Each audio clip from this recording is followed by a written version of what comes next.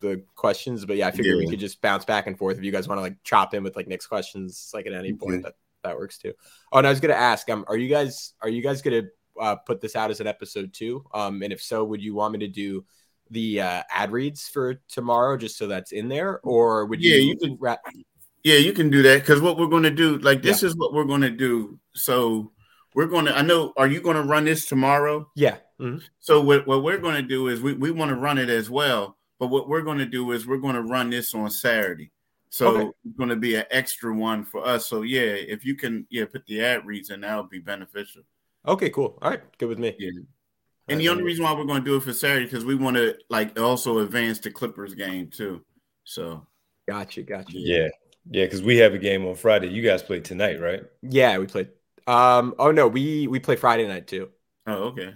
Yeah. Same deal. Oh, okay, it is Friday night. Okay. Yeah.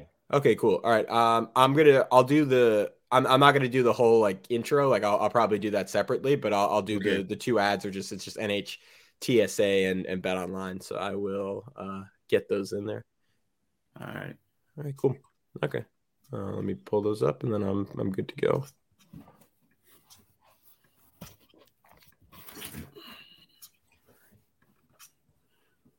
Cool. Okay. And I will guess recording. Oh, we are recording. Perfect. Okay. All right. Let me know when you guys are good. I'm ready. Yeah. Oh, sweet. Okay. All right, I'll bring some. All right. 3, 2, 1. All right, guys, as promised, crossover event of the century to preview the premiere, the best of all the Christmas Day matchups. It's Keith Pompey of the Philadelphia Inquirer, Sixers beat reporter there, and Devon Givens. Devon, of course, of 975 let me redo that. 97.5 The Fanatic, right? Yeah. You don't even have to say the 0.5, 97.5. 97.5. All right, good. All right. This is all stuff I should have asked before. And Keith, your last name is Pompey, right? Yeah. Okay, cool. I wanted to make sure. I should have asked before. All right, one more try. 3, 2, 1. All right, guys, as promised, it's the crossover event of the century to preview their Christmas Day matchup between the Knicks and the Philadelphia 76ers. Keith Pompey of the Philadelphia Inquirer and Devon Givens of 975 The Fanatic, the Sixers pre- and post-game host on there. Thank you guys so much for joining me, Devon. We had a great crossover preseason. Keith, happy to have you along for the ride this time around. Let's start here. How are things going in Philadelphia? I say this not to make fun, just to state the facts. Only a game ahead of the New York Knicks, about a third through the season. But maybe that's more of a compliment to the Knicks than it is an insult to a Sixers team that's dealt with a whole lot of injuries, a healthy James Harden. Keith, I'll start with you. Where are you at overall on the Sixers right now? Right now the Sixers have made, in my opinion, some drastic improvements. I feel like they're playing quality ball right now. Their pace of play is better. James Harden and Joel Embiid seems to be a better pairing than they were in the season. And they seem to be providing depth. The one thing, though, with the 76ers is with this game in New York is that we're going to find out if their improvements were actual great improvements, or were they the result of them playing an inferior opponents. So I think that, the team has improved, but we're going to find out how much better this team is since the beginning of the season. Devon, preseason, when you came on, we talked about championship expectations. They were a common pick amongst prognosticators to win the title, or at the very least get out of the Eastern Conference. Do you think those expectations are still realistic?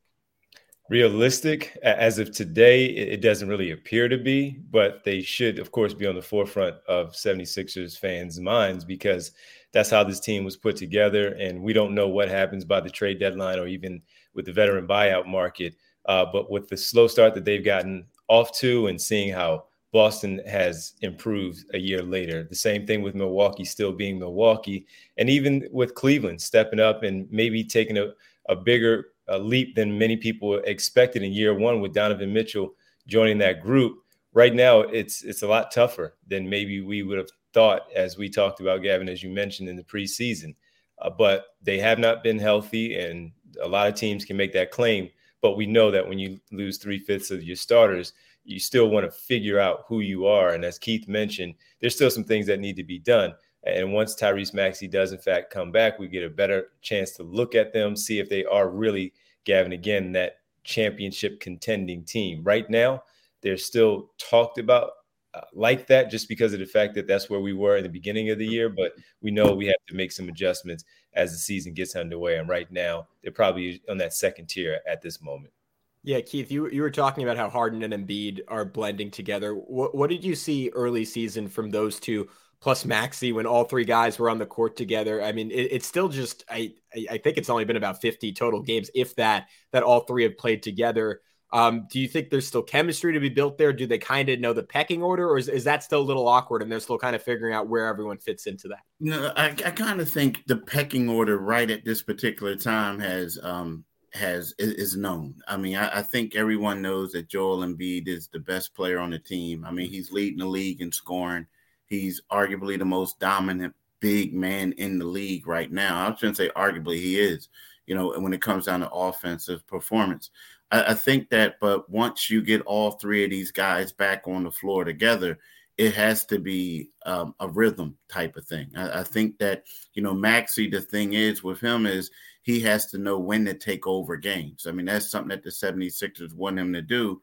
And they've only played 6 games together as starters, and he's missed 15. So they have to get that rhythm back together. But, right now, when you look at it, you say to yourself that, Joel Embiid is the number one option.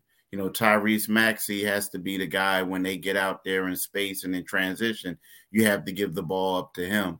And then you look at a guy like James Harden, and right now he has to be more of a facilitator than the isolation guy that he was in the Houston Rockets and for the Brooklyn Nets a little bit. So right now those roles are established. They just have to get out there and play and get reps with that. Yeah, Devon, how has Harden looked to you since coming back from injury? It seems I can't say I've watched a ton of Philly, but from what I've seen, it seems like he's getting his offense in different ways, like more content to be a little bit more of a mid-range threat to post up occasionally. And after looking like I think this is a big theme when you came on preseason. Like I think it was probably kind of scary to Philly fans how bad he looked last year. It seems like he's, despite that injury, kind of finding his stride. In his first game back against Houston, it wasn't something that you really write home about and get too excited about. But that's to be expected, of course, with the rust. That was an overtime game that they went to with Houston. They lost that one. But since then, I've really liked what I've seen from him, not forcing as many shots, and he's playing with a good pace as a point guard, helping the team out and pushing in transition, as Keith mentioned in the first question, talking about their pace. A lot of that is because of him and being able to get that ball on that defensive rebound and just really go up the middle of the floor and really allow that transition stuff to happen. And in the half court, he's still unable to have that same type of burst and that lift that we've seen from the MVP James Harden in the past. But he's starting to be a little more creative and mix in those mid-range jump shots that Keith and I would talk about a lot, of making that adjustment as an older player where it's not the same as it used to be. So I would say the games that he has played in since he's returned have been pretty good. And we've seen him pile up the assist numbers. He's had 16, 15, he had 31, 16 and 15 back-to-back, 31 in those 2 games. He's had his 9, his 8. He still does that, hitting some of those catch and shoot threes instead of having to dribble all the time to take those shots. We've seen him do those things. So there has been an adjustment. And I think that's a positive sign for them going forward and for himself also. Yeah, I guess, Keith, that being said, I mean, you described Joel Embiid as the most dominant big in the NBA. What is different about his game this year? Because I know it was a little bit of a slow start, and then all three of us were in Philly for that breakout performance against the Utah Jazz, arguably the single best game any NBA player has had this season. And I mean, just looking at the stats, and what jumps out to me is a career high in assists as well, 4.7 this year. Is that where you're noticing that he's really made a leap as a passer? Yeah, I would say that. Now, he still turns the ball over a lot. Like, too many. He has too many turnovers, right? I mean, that's the one thing. But I will say that his passing, and I think that has a lot to do with he has more shooters around him. Wouldn't you agree, D? And I think so that he's getting these assists. But, it just seems like right about now that in the past with Joel, it seemed like he always wanted to take over the game in the first quarter. Like he always had to. And then it got to a point in the fourth quarter, he was gassed. He didn't have anything. I feel like right now there's more patience. You know what I mean? He's like, distributing the rock, kind of getting the feel of the game. And then he's picking his spots to when it's time to take over the games. But he's still, turning the ball over too much, like I said. But at the same time, he does have more shooters around him. And he's getting more assists because of that. Devon, where are you at on Embiid so far? Yeah, I think he's been phenomenal. As Keith talked about, 33 points to lead the NBA. He's still that dominant player. The face-up game is still there. And I think that's even more lethal, the way that he scores there, because right there from that extended free throw line area, the elbow, where he has everybody backing up because they're afraid of, he gives the jab step and they bite on it, and he just creates the space of his jump shot. He'll take that one dribble and then pull up while they're backing up. Again, a layup for him at this point of his career with what he has done. That's become his patented shot, and he can dominate on the low block, sure. And he has done that, where he's gotten the opposing defenses in their front line in foul trouble very, very early. So he's been really good, and the passing has improved. And Keith is right about the shooting around, and that was part of the goal in the offseason, is to add more shooting around Joel Embiid with the addition of Daniel House. Didn't really know that DeAnthony Melton would be able to shoot it at the clip that he is, and the same for Tobias Harris, but those things help him out when he is willing. He's a willing passer to find those guys that are around surrounding the three-point line, and even the cutters also. Matisse Thybulle underneath in the dunker spot, cutting along the baseline, making himself available. PJ Tucker there in the middle from time to time. He has been tremendous, and defensively, he hasn't lost a lot there. Sometimes he seems a little lazy on the defensive end, but for the most part, he is still that force down there that you have to worry about when you're trying to go to the painted area.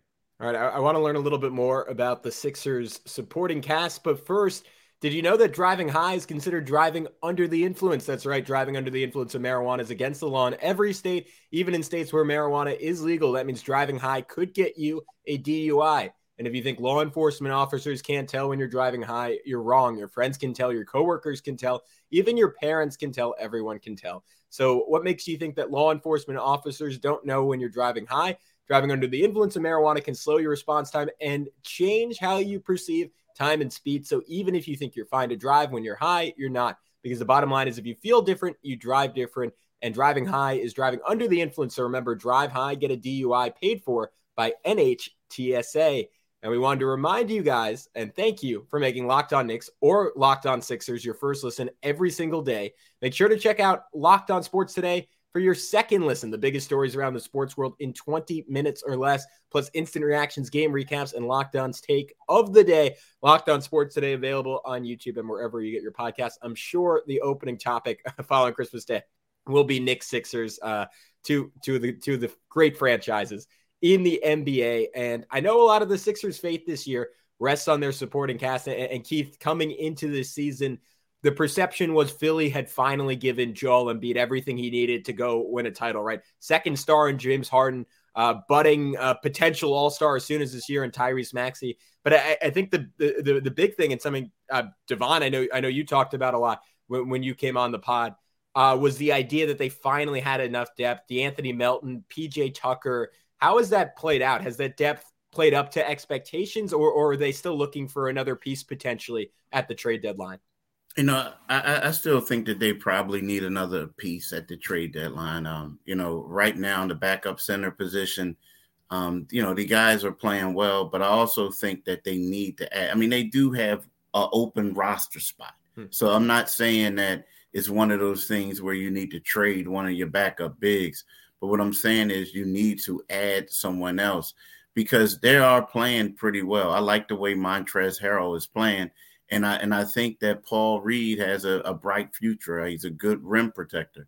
But I think that in the playoffs, you're going to also need the option to have a bigger center who can help out, somebody who can bang when the game slows down and things like that. So to me, that right there is something that the 76ers should look into. But I will tell you this, like, right now, I think when we talk about depth and we talk about role players, the one guy that you talked about who really stands out to me is DeAnthony Melton. I mean, DeAnthony Melton has been playing extremely well. Right now, he's a guy who basically has been the starter. When James Harden was out, he was starting in place of him. Now Tyrese Maxey is out, he's starting in place of him. In addition to that, he's one of the league leaders in deflections, and he's second in the league in steals. So he's bringing it on both ends. So when we talk about additions and new people, he's a guy who's fit right in, and he's been playing well, and he's been the biggest addition that the 76ers have had. Devon, we got to this a couple months ago, but I saw Joel Embiid had some comments that were a little strange the other day. He's like, "Oh, the city of Philly wants me traded," and of course, notorious jokester. So wasn't sure how to perceive those. But what do you think his perception is of this team, of this season, and if Philadelphia loses in the first round of the playoffs, or even the second round of the playoffs again, does that drum up some chatter of him potentially wanting out of Philly, or is this just a Knicks guy making an issue out of nothing? Well, just to be clear, you just think about the number of Sixer fans there are out there. Not everyone's going to be on the same page with players on the team, including franchise players. And Joel Embiid is not wrong with what he said. Now, he was being a bit of a jokester, which he is, the Joel Troel Embiid, and what he said. But like Keith knows with the emails and the direct messages and the tweets that he gets on social media, the same for me. And I take the phone calls directly after games, especially when people are frustrated with Joel Embiid. There are a good handful of Sixer fans that, number one, don't believe that he, because of his health status in the past, is not the guy that will lead them eventually to a championship. There are the other parts of the Sixer fan base that believe that you just can't win with the center in the NBA and the game slows down or he's not engaged enough. So he's not lying. But for the majority of Sixer fans, no, they do not want him gone. There are a small part of Sixer fan base that, in fact, do want Joel Embiid to be moved on from, because they've seen enough already through the playoff experiences that they've had during his era. But with that, I don't know. I think he likes the team right now. I'm sure there are some things that he may want a little bit better, just like anybody else would, where you feel like there are roster improvements as you have your season and you see how things start to play out. But right now, no, I don't think he's going to make any noise at this point. Maybe one more year or maybe a year and a half. It's hard to say. It really is hard to say, because he is connected to the city. He has a great relationship in general with the city and the fan base, and he's out there working his tail off to try to do his best. And we all know in the end it comes down to the health that he has and everyone else has in the end, to see if they can get over. They have to do some things in the playoffs on the floor wise, execution and things of that nature, to make sure that they advance past the second round and not have the same type of ending that we've seen for the past 4 or 5 playoff visits. So I don't think that's anything to worry about as of right now. I don't think he's that next superstar that's going to ask out. And so we'll see how this whole thing plays out. Yeah, Keith, Daryl Morey, never really in the business of trading superstars. Usually in the business of trying to trade for more of them, but potentially in the business of changing coaches. What's the latest on Doc Rivers? I know when we had our Bet Online odds earlier this season, he was one of the favorites to be the first coach fired. Obviously, the ship has been righted a little bit, but if this team doesn't go on a big run during the season, is it a possibility for a change during the season, or would a change only come after a disappointing playoff run? I mean, honestly, I think it's all fluid for everyone involved. You know what I mean? When you factor in, I think Doc Rivers catches a lot of the flack because people look at the record. But, this season was supposed to be an upgrade in the roster, and things like that.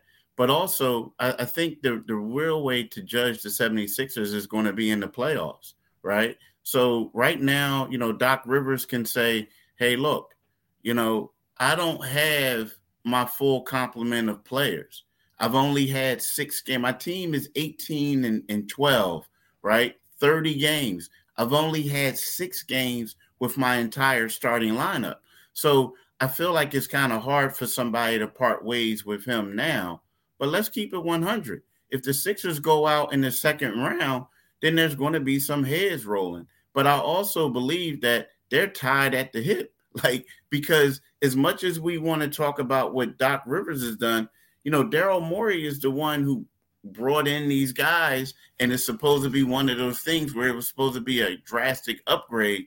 And if they go out in the second round, then that's not an upgrade. It's like you're doing the same thing you did when Brett Brown was here. So I honestly have to believe that it just can't be Doc Rivers who's on the hot seat. It's going to be bigger than them. It could be Daryl Morey as well. Yeah, Devon, what do you think the best case scenario is for Philly in the playoffs? And maybe there's a glimmer of hope there where the Celtics looked borderline unbeatable over the first 25 games of the season and have looked a little bit more human the last 5 or 6. Obviously, with the Bucks going through Giannis is a pain, but Embiid maybe the one guy just from a physical perspective who can kind of match him point for point, shot for shot in a potential playoff series between those two teams. If Philly were to get out of the Eastern Conference, like, what do you think has to happen? What does that ultimately look like? Well, of course, the cliche thing, as I said a little bit earlier, for everyone, and that will be the health. But I think it rings true more for Philadelphia because of what we've seen them deal with health-wise, and mainly with Joel Embiid, where he's picked up these things that have been a hindrance to them in the playoffs. And last season, it was the facial fracture and the broken thumb. And that is part of the reason why I believe that, he wasn't himself. He didn't play in the first 2 games against Miami in the semis, and they eventually fell in 6 games overall. So, it's I think for them, they have to, that the chemistry overall has to be right when Tyrese Maxey comes back. We've seen some really good developments with this team that I think has been able to tell a little bit of a story for them going forward with these players out that should be beneficial later on as the season continues to go along when they have their full complement of the roster. And in the end, it's about, as Keith talked about, we all enjoy the regular season of a basketball season, the 82 games, the whole process of it all through it and that whole trek. But it's about the playoffs with this group at this point. And I know it may be different for you guys in New York with the Knicks inconsistent in getting to the playoffs, but here they have had championship level teams and they have not done it. And the matchup wise, sure, you look at matchups and you say, this one may work out best for the Sixers. If you're that good, oftentimes it's more about you than it is your opponent and what you do against that opponent once you get to that place. And that's why I think it's important for the Sixers to really find themselves, continue to find themselves, and once they do, get there and take care of business against whomever is in front of them and make that change, because 5 years is 5 years in the playoffs, and those second round exits are very frustrating here in Philadelphia and for Sixer fans elsewhere, that it does not matter if it's the Celtics, the Bucks, the Nets, the Cavs, the Knicks. It doesn't matter. It's about you finally getting over that hump and getting past whomever has been placed in front of you. All right, let's come back in just a sec and talk some Knicks and see just how this matchup is going to go. But first, if you want to throw some money down on that Christmas Day game, there's only one place to go. BetOnline.net is your number one source for sports betting info, stats, news, and analysis. Get the latest odds and trends for every professional and amateur league out there, from pro football to college bowl season to basketball and the World Cup. They've got it all at BetOnline.net. If you love sports podcasts, you can find those at BetOnline as well. We're always the fastest and easiest way. Oh, guys, sorry, I forgot to put the brand up. Let me redo that. And then I'll just start to you guys to ask about the Knicks. All right, 3, 2, 1. But first, BetOnline.net is your number one source for sports betting info, stats, news, and analysis. Get the latest odds and trends for every professional and amateur league out there, from pro football to college bowl season to basketball and the World Cup. We've got it all at BetOnline.net. If you love sports podcasts, you can find those at BetOnline as well. We're always the fastest and easiest way to get your sports info, including the latest odds on DeMar DeRozan and Zach LaVine's next teams, if they're not the Chicago Bulls. The Knicks, the favorites to acquire Zach LaVine. I'm not sure how happy I am about that, but we can talk about that in just a second if you guys want. Head to the website today. Use your mobile device to learn more. BetOnline, it's where the game starts. All right, Keith, I'll throw it to you. Know thy enemy. What do you want to learn about the New York Knicks? I mean, I want to know what happened. I mean, there's one point I'm looking at the Knicks and I'm saying to myself, oh, wow, like, They went out there and they made this free agency pickup, but things looked just okay. And then all of a sudden, they won 8 in a row. And they've been beating, beating teams handily. What has been the major difference in the New York Knicks? It was shortening the rotation to 9 players and putting Quentin Grimes into the starting lineup.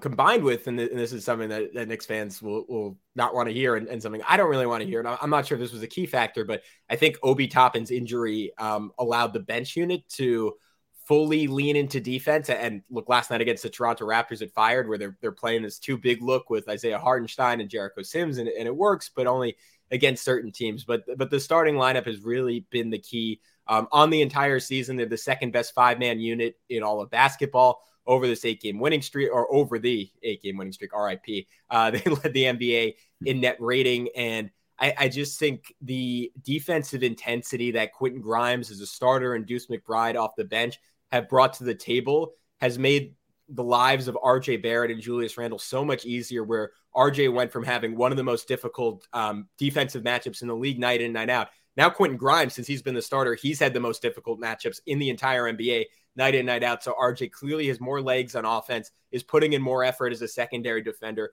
And for Julius Randle, I mean, he is just totally transformed in terms of his intensity, his focus, his interest in just giving a you-know-what on defense. And a big part of that is Tom Thibodeau using him more as a switch big instead of a drop big. And he is just far more engaged when you put him in a mano-a-mano situation versus just saying, all right, just kind of sit back on that screen, contest if you want, don't if you don't want to. And that combined with the shooting that Grimes has provided and Randle and RJ both getting really hot from 3 and looking more explosive in the paint.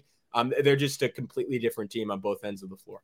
Who is, for me, watching from afar, I guess my question would be, I don't really yet know still who RJ Barrett is in the NBA. It's a completely fair question because he was a disaster to start this year. I think there was a case to be made that he was probably the single most destructive starter in the NBA, in that the Knicks were far worse when he was on the court. He was shooting something like 30% from the field, like at one point 16% from 3. Couldn't hit a free throw for the most part, and the defense was somehow worse than the offense was. And we were sitting there sort of stunned, and like the guy was just coming off the second half of the season where you could talk yourself, and I did talk myself into him potentially making a run at an all-star berth this year. And he was terrible, and he looked lethargic is really the only way to describe it. And over these last 15 games, I have the numbers conveniently right in front of me. He's averaged 22 points, 6 rebounds, 3 assists, shooting 46% from the field, 37.5% from 3, 76% from the foul line, which is one of the best 15-game stretches of his entire career. He looks way more explosive. Guys are bouncing off of him on drives. He's finishing a lot more smoothly. His touch looks better. His 3-point shot, all of a sudden, he's really confident in it again. And defensively, he's gone from a tire fire to someone who is certainly not the best, but you can survive with, given what Grimes and even Randle and Mitchell Robinson are doing on that end of the floor. Okay. A question for you. Do you think the Knicks, we're talking about the 76ers and we're asking, do they have to make another move? When you look at the New York Knicks, it was one of those things, and Jalen Brunson, I like him, great guy, Villanova dude. But do you think the Knicks have to make another move? And as far as getting like a top level, all-star caliber player to bring to New York to make the fans happy? Yeah, so that was the tricky question with Donovan Mitchell, right? If you trade for that guy, do you actually have enough left to win with him? And the answer is, I mean, you can make a case. It's looking more and more like maybe. Like, let's just say the trade had been RJ Barrett, Emmanuel Quickley, Obi Toppin, right? And a couple of picks for him. You slot Donovan Mitchell into the starting lineup with Quentin Grimes. If it all of a sudden feels like maybe they would have had enough defense, especially with how well Mitchell's playing on that end of the floor this year. Him and Brunson would have been so dynamic offensively. But the fatal flaw of that team would have been it's just such a small backcourt. Like, to me, it would have been a better version of what you had in Portland for all those years with Dame and CJ, and that can get you far. Those guys got to a Western Conference Finals, and if Julius Randle, if we knew he was going to play like this, if the Knicks knew he was going to play like this, I think they might have been more amenable to that deal. because you got to keep in mind you're coming off a Randall season where he was actively a negative player to now he's playing like an all-star again. So that completely would have, I think, dramatically would have changed the calculus for New York. And that being said, I guess that deal in some ways is more on the table than ever, right? Especially if RJ continues to play well. He goes from someone who was untradeable on his contract a few weeks ago, or not untradeable, but it's certainly not someone you get a star back for, to potentially the centerpiece of a star trade if the Knicks are going to make that down the road. Obviously, Zach LaVine has been mentioned. Bradley Beal is someone I would be a little bit more inclined to go after, given LaVine's health issues at this point. But I think that move is inevitable, Keith. I would be surprised if it doesn't come by next summer, because for as good as this feels and as fun as this team is, I think even with the caveat that Quentin Grimes was out, you saw some of the limits last night against the Raptors, where I think in the playoffs, having to go against either a Brooklyn or a Philly or Milwaukee, like they are just going to be outclassed in terms of star talent as well as they've been playing. Okay. What do you guys think about the matchup on Sunday? And it does feel like a pivotal game for these two teams, in that the Knicks haven't necessarily gotten that one signature win over this stretch. They've had pretty good fortune with guys being out in terms of stars for the best teams that they've played. And I think they're looking to beat a Philly level team with a James Harden, with a Joel Embiid, and kind of fully announce, hey, we're here. And to your point, Keith, Philly over their recent stretch of good play hasn't really gotten that signature win. Yeah. I mean, it's one of those things. This is a tough one because, the Knicks won the first game of the season, and the Sixers were undemanded. And also I think the Knicks were probably coming off of a back-to-back. I'm not 100% sure, but it was one of those things. So this one is very intriguing to me. And when you look at the Sixers, when they go to the Garden, like a guy like Joel Embiid, he typically plays well in New York City, and especially in the Garden. And there's going to be some Sixers fans there. We know that. There always are Sixers fans. But I really don't have a pulse on this one yet. I don't. Because, again, I don't know how good the 76ers team is just yet. Like we said, they haven't really had that signature win over this stretch. And I really don't know. But the scary part to me is when you have a game like this on national television, and if things don't go well early on the Sixers, are they going to continue to move the ball? Or is a person like James Harden is going to want to resort back to the Houston Rockets James Harden? You understand what I'm saying? So to me, that's the catchy part. But at the same time, the Knicks are a young team, and they're going to be playing on prime time in front of everyone on a Christmas Day game. So are they able to step up their game knowing that they have expectations now? So I really don't have a pulse on this one, y'all. I'm sorry. I normally do, but I don't on this one. Okay, Devon, what do you think about the match? Yeah, same. I really don't have a good feel for this one as of yet.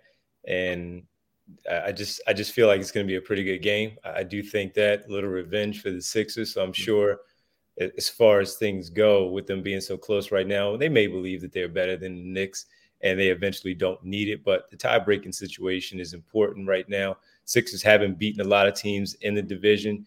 They've lost to the Knicks, the Nets, the Raptors, even though they have now beaten the Raptors twice. They lost to the Celtics also. They need to make sure that they start to compile these wins again against their division opponents and make a bit of a statement to let them know that, hey, we are still here. And the last two times they've been on national television, these ESPN broadcasts on the Fridays, they took care of business against the Golden State Warriors, although they had to come back. And then they also had to do the same against the Los Angeles Lakers. They were blowing them out, let the Lakers back in, and eventually needed overtime to take them down. So I am curious to see how this one is. They missed Christmas Day last season. They're back on the Christmas Day game this time around. They're on the road against a hot Knicks team, fell on Wednesday to the Toronto Raptors. But I look at it right now. If I had to lean, I would say the Sixers will win the game. But I don't have a really good feel as of right now of how this one would play out. But they need it. They need it because of the divisional thing. And I think the Knicks need it too because of, to your point, that signature win. And now everyone will get a chance to see it. Sure, there are those night games on NBA TV, TNT, ESPN in the evenings. But this is the first thing. This is the one that's kicking off the primetime games of that Christmas Day slate, the 5 games that they have. And I'm sure the Knicks want to announce themselves to the basketball world to say, hey, yeah, you've seen us in the standings. You've seen us the highlights on social media. You've seen our clippings elsewhere, but now you really get a chance to see it. So the Sixers need to be ready to go against the Knicks. And I do think they will be. Yeah, I think to me the 2 keys to the game are Quentin Grimes' health after he missed that Raptors game with a sprained ankle. He's kind of the lone perimeter guy. I mean, RJ Barrett can try it, but I think James Harden will have his way with RJ. Like Grimes is the guy that can match up with James Harden and is strong enough to at least give him some issues. And then at the center spot, I mean, I just remember Joel Embiid, as he does to young bigs everywhere, like Jalen Duren got the baptism by fire this week. He tortured Mitchell Robinson early in his career, and Mitch would come into those games confident, having a couple big ones, and Embiid would just drop like 36 in the first half on him. Mitch is physically stronger. I think due to injuries, I don't remember those two matching up a whole lot recently. Obviously, this year Embiid was out for that first game, so if Mitch can hold his own a little bit, can continue his run of great rebounding, I think that this Knicks team is feisty. They'll have a decent chance to pull the upset. Sure. But man, if Embiid has his way, we've seen it time and time again this year where he can just carry Philly to victory. Guys, thank you so much for your time. Before I let you go, at least for the Knicks side, for the Knicks fans listening, can you guys tell everyone where they can find all your great work? You could find. I was about to say your stuff, but we'll do both. We'll do both. No, because we always do that. Like I always say that. Yeah. But you can find me. You can read my stuff on Philadelphia Inquirer, Inquirer.com, and you can follow me on Twitter at Pompey on Sixers. And you can find me on the radio side, hosting Monday through Friday, 6 to 10. Or oftentimes around the games on 97.5, the Fanatic FM radio in Philadelphia, or catch me at Devon G975 on Twitter, and also pre and post for the Sixers games on our airwaves on the Fanatic, since we are the home of the flagship station of Sixers basketball. All right, and then for you guys, you can check me out at Locked On Knicks, my partner at the Alex Wolf on Twitter, and go subscribe to Locked On Knicks. Leave some hateful comments, some pro-Philly propaganda. We welcome it all. It'll create some fun in the comment section. But Keith, Devon, thank you so much for your time. We'll talk to you soon on Locked On Knicks. Thanks, man. Sweet. Good stuff.